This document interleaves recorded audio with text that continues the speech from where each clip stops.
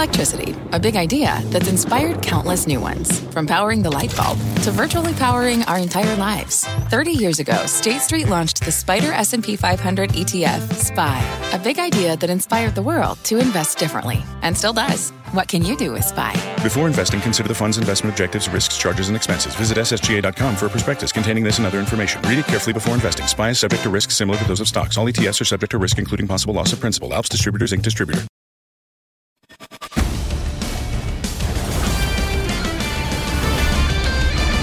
Good Friday afternoon, everybody, and welcome to Power Lunch as we wrap it up for the week. Alongside Kelly Evans, I'm Tyler Matheson. Coming up, we got deals. Billions of dollars changing hands in corporate America this week. Is deal-making back? We will take a look at that and the whys and wherefores. Plus, conflict brewing in corporate America following the SCOTUS decision on affirmative action at universities. Businesses may now be facing similar challenges. Conservative groups suing over diversity hiring.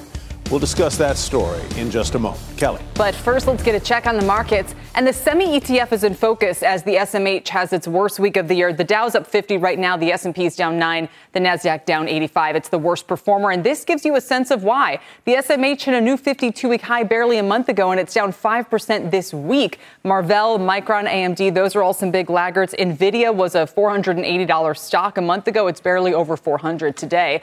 And some talk on the street around Archer Aviation. Down 3% after soaring as much as 23% after settling a lawsuit with Boeing over an autonomous flying dispute. It's actually down 6% now, really volatile name. And a big mover on results, IonQ, the quantum computing and hardware firm, up about 12%, reporting a wider than expected loss, but raising its booking guidance. We begin with the slew of big deals we saw this week. Tapestry acquiring Capri for nearly $9 billion. ESPN striking a $2 billion deal with Penn Gaming, and Campbell's buying Rayo's owner Sovos for a little over $2 billion. That's a lot of sauce. Deal making seemingly hot again, and the same could be said for the IPO market. According to the Wall Street Journal, the NASDAQ and NYSE are battling out for hot listings.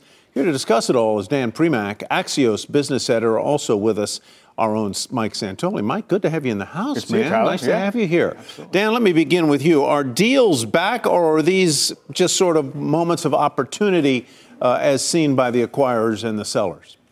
I think it's more moments of opportunity. You just happen to have a bunch of them this week, which is relatively unusual, particularly given that we're really in the dog days of summer. But overall this year, deal making in the U.S. is still down about 30% from last year. And last year was a rough year to start with. You know, I was fascinated. The Rayo's owner, Sovos, is actually based in the town where I live. I didn't even know this. I had no idea. But anyway, Mike, let me ask you this. As you look at this, are we looking at a situation where deals are actually back or not? What do you see? I think the atmospheric conditions are getting friendlier for deals if you go down the checklist, meaning markets have stabilized, obviously, in the last 10 months. Valuations are up to a level where, you know, maybe a seller would be interested or a buyer might have decent currency to use.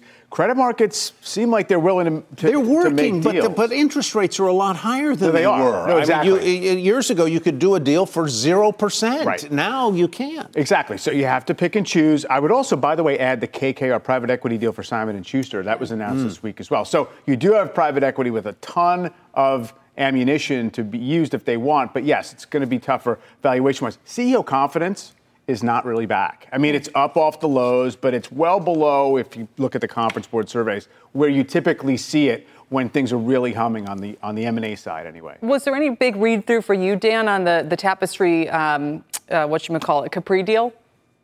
I think the big read-through, again, you know, I do think these are kind of one-offs. In that particular industry, you saw a lot of kind of de-conglomerization over the last several years when it came to luxury retail. And I think we're now sliding back in the other direction. And I think the real question for Tapestry, that, you know, there's a huge loan on this, which, as Michael says, you know, suggests that the credit markets are back to a large extent. So that's good. On the other hand, there is a lot of debt on this deal, kind of the largest bridge loan ever. So I think you could see Tapestry do additional acquisitions on kind of some more orphan brands going forward. It reminds me almost of the media industry, which has unbundled.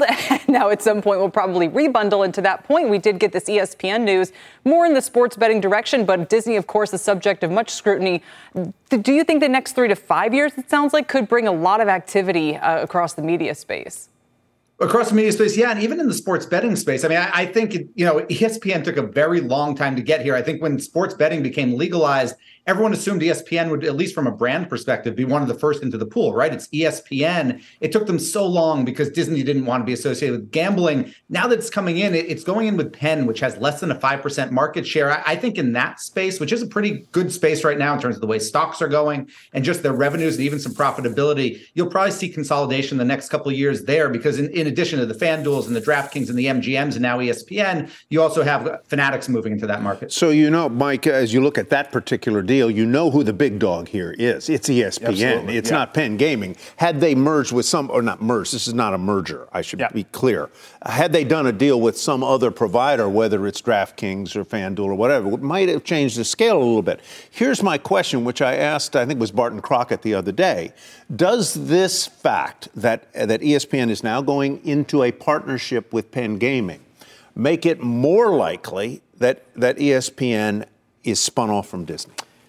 I think it's consistent with the possibility that it can be a separate entity. I don't know that it means it's decisively going in that direction or not, but the idea that ESPN looking for other sources of revenue. I mean, clearly everything Disney's been talking about. As subscription fees go down and the cable fees go down, you've got to find a place for the revenue. The gaming is an obvious example. And exactly. And, people clearly are willing to pay for it. I think it's more in the matter of Disney, everything they're talking about doing, partners for ESPN, maybe with the leagues, it's to bring some cash in, reduce the capital burden on Disney, which is, of course, going to have to shell out for sports rights no matter what, and maybe have that business model get a little bit right-sized for what it could be in the future. Penn stock, by the way, punished, on the news. So it tells you which way the economics of it ran. And also, that's another factor in are other CEOs going to want to do a deal? Right. Look at how your stock reacts. Iger himself hinted, they made us a good offer. I think they're paying $1.5 billion over 10 years, for the privilege. Dan, want to talk IPOs? Because it sounds like we might be getting some in September. Birkenstock. Listen, the fact that there was an article this week saying that NYSE and NASDAQ were battling for listings, hey, that's got to be a sign. For Birkenstock? Yeah, for all listings. It's a sign. I mean, it's also a sign that bankers are kind of talking this up. Look, I've been writing and I keep believing that the IPO market is going to come back after Labor Day. You see the kind of sustained success of Kava. It makes sense. You have this huge pipeline of prospective issuers. You got Birkenstock, obviously ARM, and a couple of those will go. I will say, though, now that we are where we are, the 10th or the 11th of August, I'm a little surprised we haven't seen more S1s, those prospectuses flipping public, because it does take about 6 weeks to get this thing together. And if you want to be going in the middle of September when everyone's back from vacation, now is when that S1 should be coming out. And we've seen almost nothing over the last couple of weeks. I love it. Birkenstocks and Jimmy Choo, same week. It's awesome. It's like Barbie, right? It's like Barbenheimer. Yeah, right there. All right, Dan, thank you very much, Dan Premack and Mike Santoli. And we should point out there's a CNBC special tonight. It's called Taking Stock. Santoli will be there. Josh Brown will be there. And they will wrap up the week. It all starts at 6 p.m. Eastern. That is this evening. And deal making is definitely a key issue in the market this week, as was earnings. A bunch of retail names are now on deck as we turn our attention to next week and some economic data. Of course, we're all talking inflation after the PPI today. Here to discuss is Jim Tierney, AllianceBernstein's Chief Investment Officer for Concentrated U.S. Growth. Jim, welcome. Yesterday, inflation was going away, and today it's back. I think we're going to have bumps along the way here. It's not all one direction. Certainly, labor continues to be sticky, and I think that's the biggest issue that we have to pay attention to over the next few months. Or oil prices. I mean, I don't know how you feel about investing in the energy space right now, but that also appears to be headed, I don't know, maybe a little bit higher from here. Certainly, you look at oil, which was in the $70 range, now it's above 80, and we're certainly seeing that at the pump. I think the bigger question, particularly relative to consumer earnings, is does that pinch wallets and pocketbooks as we go forward into the fall, particularly with the student loan repayments coming in early October? Do you think that's a big factor here, the student loan repayments? I mean, it's going to take some of the liquidity that might otherwise go into the consumer economy and redirect it into debt repayment. But how big is it? I've seen numbers all over the place. I've seen anywhere from 25 to 45 million people with student loans and monthly payments on average anywhere from 200 to 400. So I think on the margin, it hurts. Jim, one of the big themes for you this earnings season has been separating I got this wrong the other day, the wheat from the chaff, the strong from the weak, shall we? This hasn't really been a story about tech versus other industries. You're really seeing one company do great, one that's more struggling. Talk to us a little bit about these pair trades, if you will. Absolutely. If you look at during COVID, many companies saw the same impact on their industry or on their business. So a lot of companies went up and went down altogether. Now that things are normalizing, particularly supply chains, we're starting to see companies in the exact same industry, one do really well and one not do quite as well. And that's being reflected in the market, which as an active stock picker, that's really exciting. Why is Aptiv one that you're excited about? We're all talking about, the upcoming strike. It could affect GM, could affect Ford. How does it affect Aptiv? Why are you bullish on that name? When we look at Aptiv and what's going on in terms of the transition from internal combustion engines to battery vehicles, that's a huge upsell or a trade up for Aptiv. I don't know who's going to win, whether it's Tesla or Audi or someone else, but I do know there will be a heck of a lot more electric vehicles on the road 5 and 10 years from now, and that's a huge benefit to Aptiv. So buying the picks and shovels providers is one of the themes that we chase, and certainly we think that's a very good story here in Aptiv. Let's talk a little bit about a couple of the other choices you have. One is MasterCard and another is Schwab. Take us through those two. Sure. When I look at a lot of the data points, it looks like U.S. travel is starting to slow down. We certainly saw that in Disney's earnings, where their hotel occupancy went from 90% last year to 84% this year on the domestic parks. But guess what was booming? International. Where does MasterCard make a whole lot of money? They make a whole lot of money on cross-border travel. So as that continues to pick up, particularly in Asia, I think there's further potential for MasterCard to grow their earnings at the rates that the street expects. In terms of Schwab, and it's a name that I've talked about before, the big bogey there was cash sorting and getting that behind the company. They got that behind them in the second quarter. Mm-hmm. They were able to pay down the FHLB borrowings, and that means you go from a negative interest spread to a positive one. And that's really going to help earnings as we get into the second half of the year and particularly in 2024. And I don't think that's appreciated at $65 a share. Jim Tierney, thanks very much. Jim Tierney, AllianceBernstein CIO, thank you. And coming up, those devastating fires in Hawaii raising concerns around the growing impact of climate change. So what solutions could technology offer in our fight against natural disaster? We'll discuss that one next, plus the final day of our Back to School series. Today we look at the state of the post-grad job market. Our Lunch will be right back.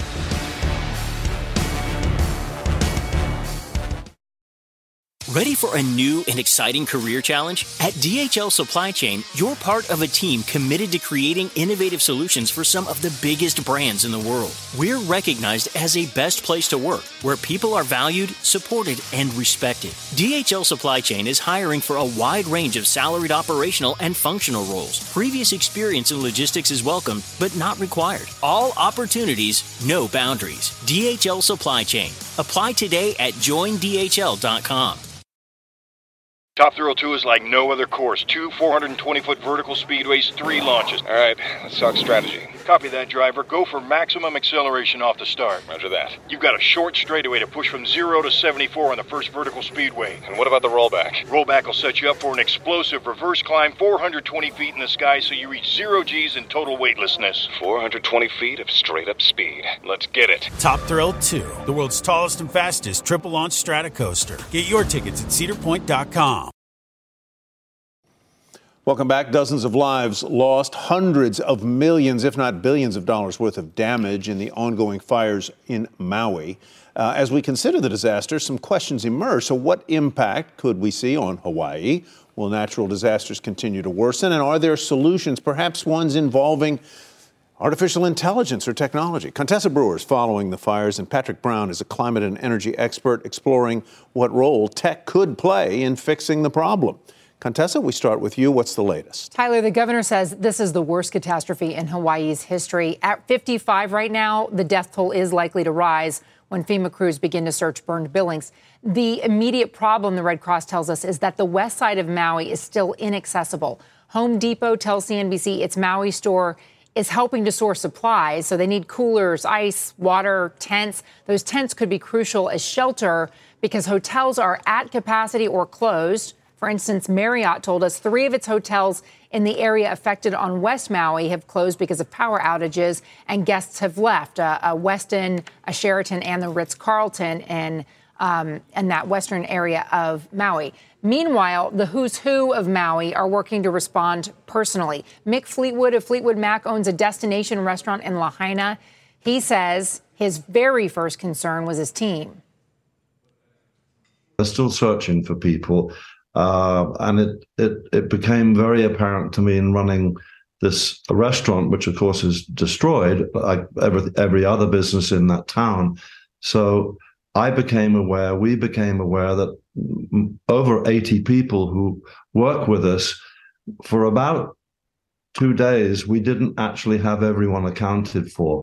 Mick told me late last night that his team has been accounted for. Oprah Winfrey on Maui. She went to a Costco and a Walmart to buy supplies for a shelter there. Lauren Sanchez says she and fiance Jeff Bezos are donating money. The need here is going to be enormous. Guy Carpenter estimates that 2,700 structures are in that Lahaina fire zone alone. And AccuWeather puts the total economic impact and damage estimate at between $8 billion and $10 billion. It may be a couple weeks here, Kelly Tyler, before we get some insured loss estimates. But State Farm is the biggest property insurer on the island. They say they're working on it right now. They're trying to get in there and process claims. They've already had high catastrophe losses, too. I think a lot of these insurers. Contessa, thank you very much. Sure. Contessa Brewer. Joining us now is Patrick Brown, co-director of the Climate and Energy team at the Breakthrough Institute. Patrick, you guys work on a lot of technological solutions to these climate challenges, but I don't know if there was an answer here in Hawaii. Yeah, I mean, one of the things that we look at is using AI to try to better predict wildfire danger. And so we think that that's something that could help, that, you know, if you can know ahead of time where the danger is going to be, that you could potentially, you know, shut off power lines and do these types of mitigation efforts that could reduce ignitions, at least in this case. And so that's something we're looking at in California, but maybe something that's taken on board more in Hawaii as well. Sure. I mean, California, areas that are prone to them, you can absolutely imagine how being able, to use AI or any kind of technology to get ahead of the problem would be helpful. These wildfires, though, seem to come out of nowhere. Well, the more that we build in areas that are increasingly prone to wildfires, which is more of the land surface over the globe, because as it gets warmer, most of the land surface tends to get drier. And so that means that you're going to have more people in harm's way of wildfires when they do occur. And in this case, in Hawaii, there's also this issue of non-native fire-prone grasses and shrubs that are in that region that have very quickly dried out when we had this heat wave and lack of precipitation in that area over the recent weeks and months. And so that made it so it was a situation where once the fire started, probably human caused, of course, then it was very difficult to contain. And it was a bad situation with very large trade winds associated with Hurricane Dora. And so all these factors came together to produce a incredibly devastating situation. Do we know what the origin of this fire or these fires was? I don't believe we do at this point. But most fires are caused by human error of one sort or another, correct? That's right. That's right. And so that can be good news, right? Because that means that we have control over that.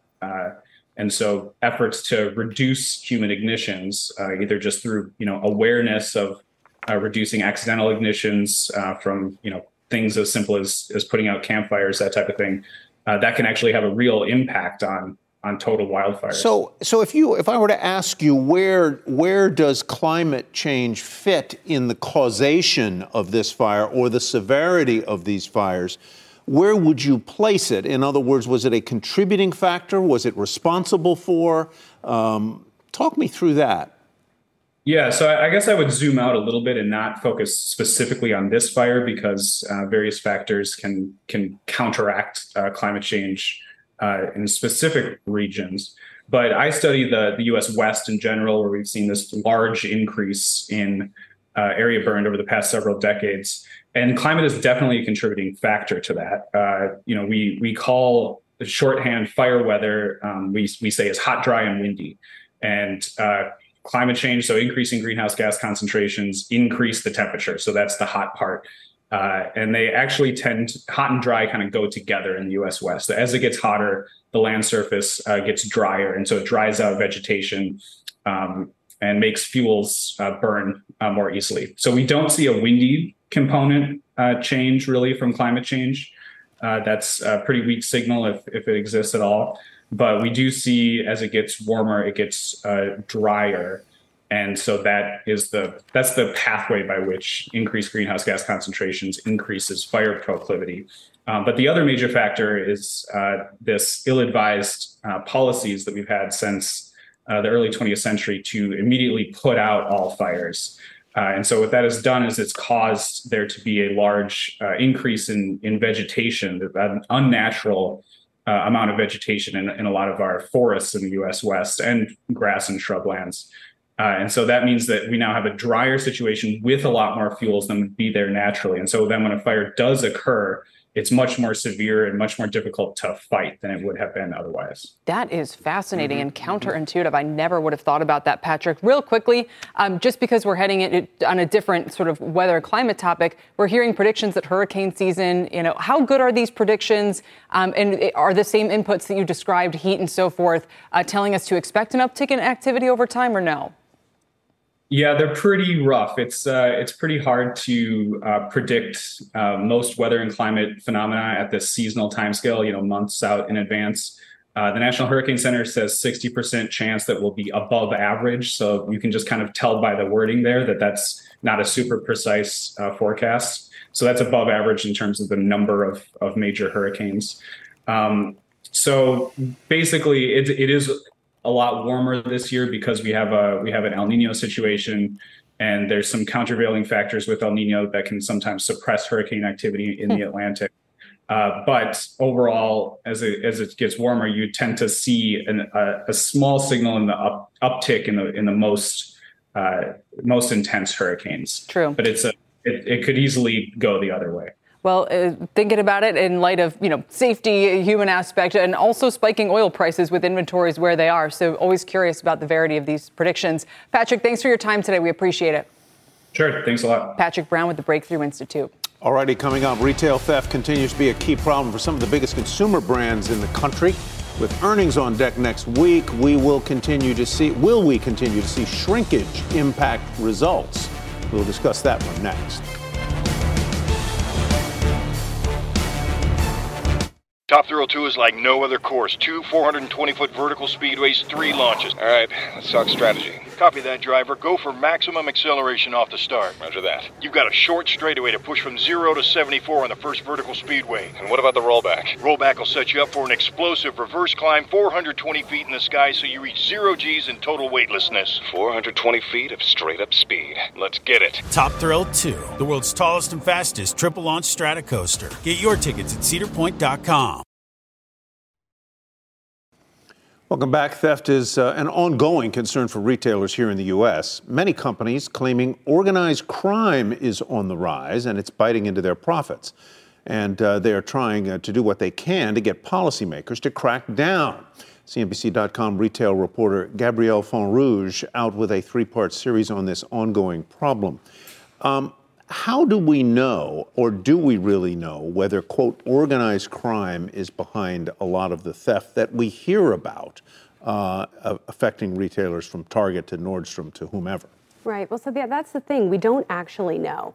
Retailers have a really hard time tracking shrink, tracking theft. It's not like when somebody walks out of a store, they're like, hey, I'm stealing this jug of milk, right? So this is all based on estimates. And there has been some survey data that shows that it's on the rise, but there's no definitive data that actually shows that this is rising. So retailers are very quick to blame organized retail crime. It is an issue, but we're only getting half the story. I spoke to a salesperson at Nordstrom. I was in there for their anniversary sale a couple weeks ago. And this individual said, yes, we're seeing a lot more theft, and it is organized because it may not be organized crime, but it is organized theft in the sense that gangs will come in and they'll clear out the cosmetic counter or they'll clear out the watch counter, and they will go out and there are cars waiting for them and away they go and they scatter. So in that sense, it's organized. Yeah, in that sense, it is organized too. When it's 2 or more people working together to resell the goods, for example, a booster might steal the items, then go to a fencer who's then going to resell the items. That's organized. But is it these large, organized crime families that you might think of, mafia style, things like that. Sometimes what our reporting has shown is that employee theft is actually a big part of this as well. That has long been the largest driver of shrink up until recently, but there's no definitive data showing which one is more. But you'll even see a little bit of organized crime in the warehouses, for example. Some of my sources who have firsthand knowledge of this. The stuff that falls off the truck. Stuff that falls off the truck, exactly. Or they might know who's receiving the order. Put a little bit of extra in the bag. Interesting. So now we have companies who, a couple of years ago, this was more anecdotal. Now it's really showing up in earnings. It's hurting their bottom lines. And they're getting mad and they ain't going to take it anymore. They're turning to the politicians for help. Is that right? I mean, what can that offer? It seems clear that if you steal from a store, you're breaking the law. So what is the political solution here? Yeah, absolutely. So retailers have had a lot of success at both the local and the federal level. Over the last year, 9 states have passed laws cracking down on organized retail crime. Congress is also considering federal action. We already had the Inform Act that was passed, which is going to make it more difficult to resell stolen goods online. And now what they're turning their sights to is changing the way that felony thefts are charged. So currently, if you need to be able to steal about, let's say, $700 in Florida to be charged with a felony at one time. What Florida did recently is that they changed it to be on an aggregate basis. So if you steal $750 worth of goods over 30 days, that's how you get the felony. And that's also what federal legislators Well, then you have to be arrested multiple times. Well, yeah, exactly. And those are each individual misdemeanors. And when you're charged with a misdemeanor, the penalties are way less. Most prosecutors, you're going to get kind of deferred prosecution. You might get some, programs or something like that. Felonies are obviously much stiffer. But what I've learned is that this may not be enough to deter organized retail crime because it has a replacement effect. Just like what we saw with the drug market, when drug dealers are picked up, there's somebody there to replace them the very next day. And it's the same thing we see with boosters. So these laws will target boosters, will target repeat offenders. But will it actually reduce crime? Unclear. As you look at this and have done this, all this reporting, how legit do you think the claims are of individual companies that shrinkage is really affecting their results to a degree that is measurable? Target said that they're on track to lose $1 billion this year. They're the only retailer to actually put a number on it. That I trust. But how much of that shrinkage is retail theft? How much of it is damage? How much is it inventory getting lost? That's bad inventory management, whatever. The only thing I think of when I look at Walgreens and the many self-destructive things they've had to do to deal with what they say is high theft. Everything's behind in New York City. Everything's behind a case. It seems to be their answer to this problem is something that hurts their own sales. I can't imagine they would do that unless they really thought, hey, we have to crack down and try to protect ourselves. Yeah, absolutely. And, the advisors, the retail experts that I spoke to for the story said when you see in a store that things are locked up, they're definitely dealing with organized crime. But we still don't know how much of that is actually impacting their numbers because they won't tell us. Yeah. It's something they're not required to disclose. It's something they're really loath to talk about. Well, you know what? We're heading into retail earnings season. So everyone listening out there, put some numbers to it. It'll help make your case. It'll help galvanize policy if this, in fact, is as bad as they say. Gabrielle? Absolutely. Thank you very much, Gabrielle Fonrouge. Let's get to Contessa Brewer now for the CNBC News Update. Contessa? Kelly, Tyler, Hawaii Governor Josh Green says residents of Lahaina will be able to go back to their homes today, but he cautioned Lahaina is a devastated zone. He's warning that residents should brace themselves before they try to get back. The wildfires decimated the historic town. We know at least 55 people are dead, so that makes this one of the state's deadliest disasters in history. 6 suspects have been arrested in connection with yesterday's assassination of Ecuadorian presidential candidate. Authorities say the suspects are Colombian nationals and gang members. They were charged with trafficking illicit substances. California regulators have voted to allow more self-driving cars on the streets of San Francisco. Cruise, which is owned by General Motors, Waymo, which is part of Alphabet, will be able to deploy more vehicles in the city and start charging for rides day or night. So now that allows those companies to compete with Uber and Lyft. More options for the people of San Francisco, guys. This is a huge deal. We are going to come back to it in a couple minutes' time. Contessa, for now, thanks. Contessa Brewer. Still ahead, corporations are facing a potential new legal threat. Conservative groups targeting their diversity hiring policies. We've got details when Power Lunch returns. Welcome back to Power Lunch. Following the recent Supreme Court decision striking down affirmative action in college admissions, we are now starting to see a fight brewing over diversity hiring in corporate America.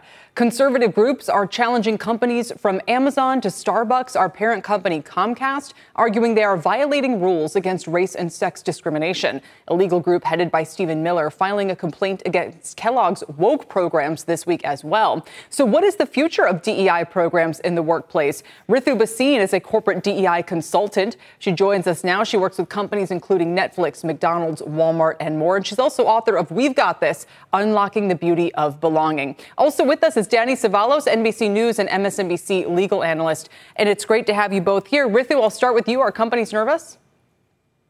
They are nervous, and they have every reason to be, because this is a great moment of uncertainty as it relates to what will be happening with DEI programming down the road, given the attack that we're seeing on this type of programming. So, Danny, let me just lay out a hypothesis here, and it is this. Where companies are most vulnerable, it would seem to me, in trying to advance DEI programs, is where they might either explicitly or implicitly put quotas on hiring certain categories of individuals, either by gender or race or ethnicity or whatever. Am I nibbling around the right piece of cheese there or not?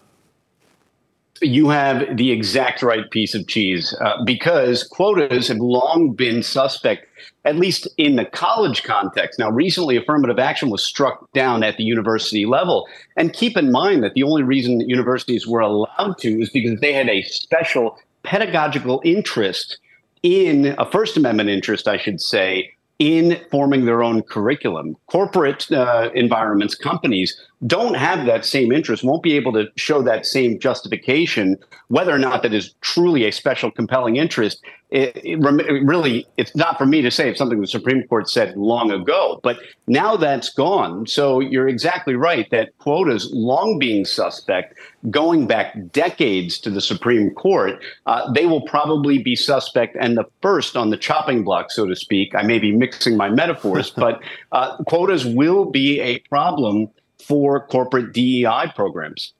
So, Ritha, let me ask you, how then do you thread the needle of achieving what I think many in the culture would view as a worthy goal, and that is to forward the employment opportunities of formerly disadvantaged groups, while at the same time not running afoul of what Danny talked about, and that was the idea of quotas or some explicit program that favors one class or race over another, which would seem to be, based on the decision in the case of a month or so ago, a difficult one.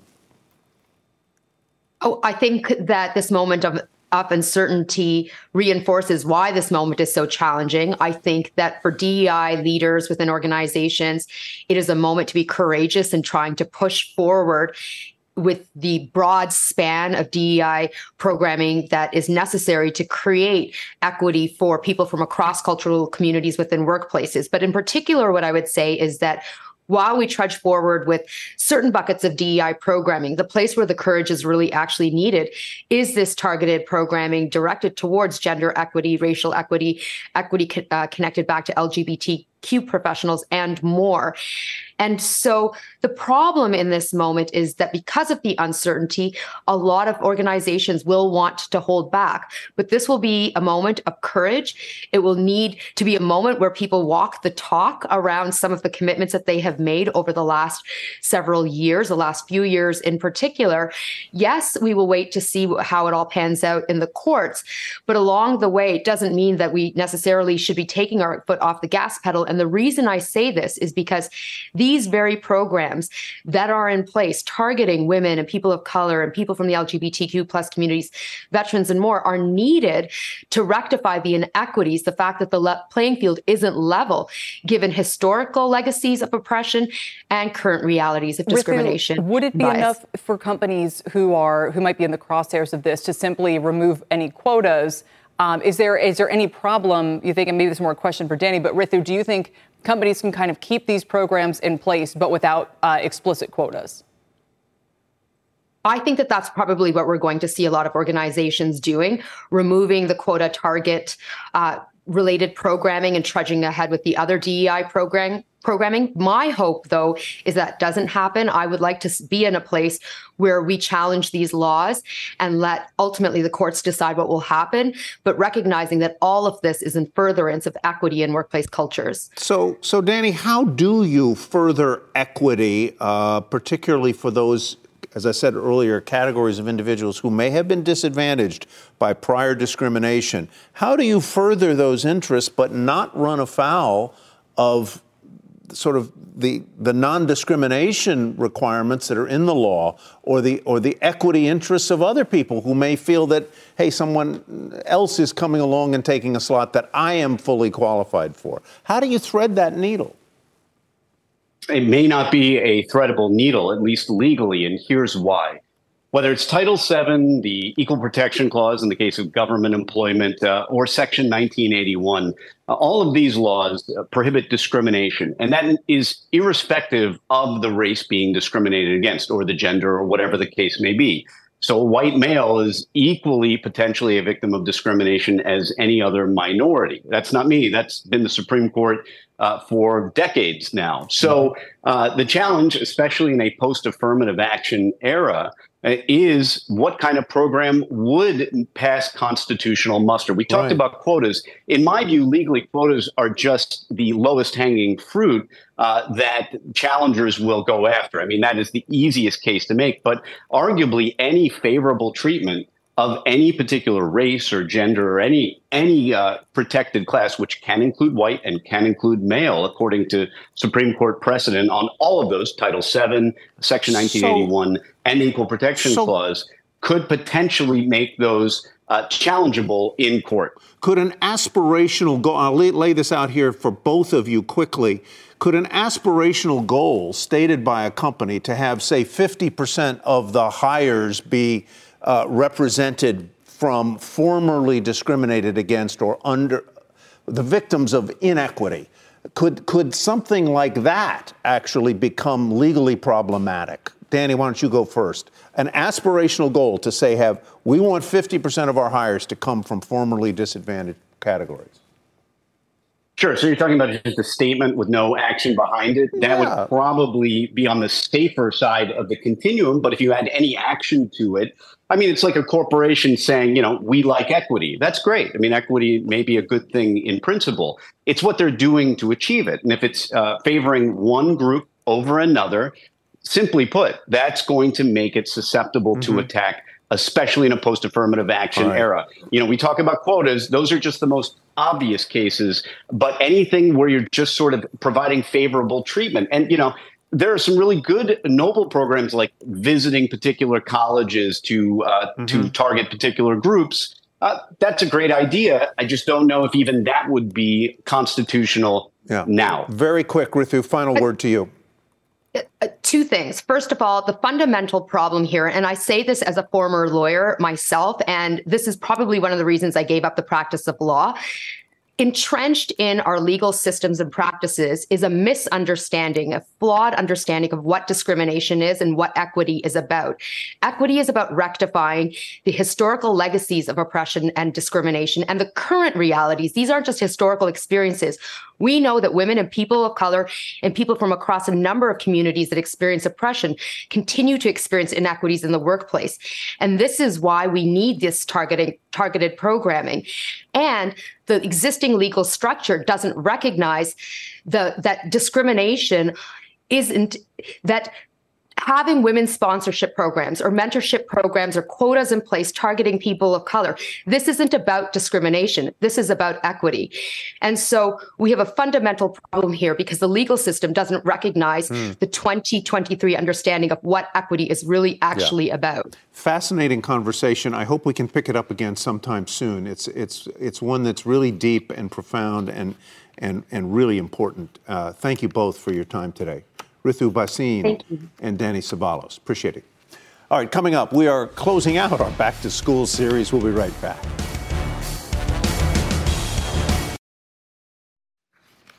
Welcome back to Power Lunch. We wrap up our Back to School series with a check on the job market for graduating seniors. There's some evidence of job growth cooling for recent grads this year. So what's in store for the year ahead? Here to discuss, Tom Gimbel, founder and CEO of LaSalle Network, a national staffing firm. What are you seeing, Tom?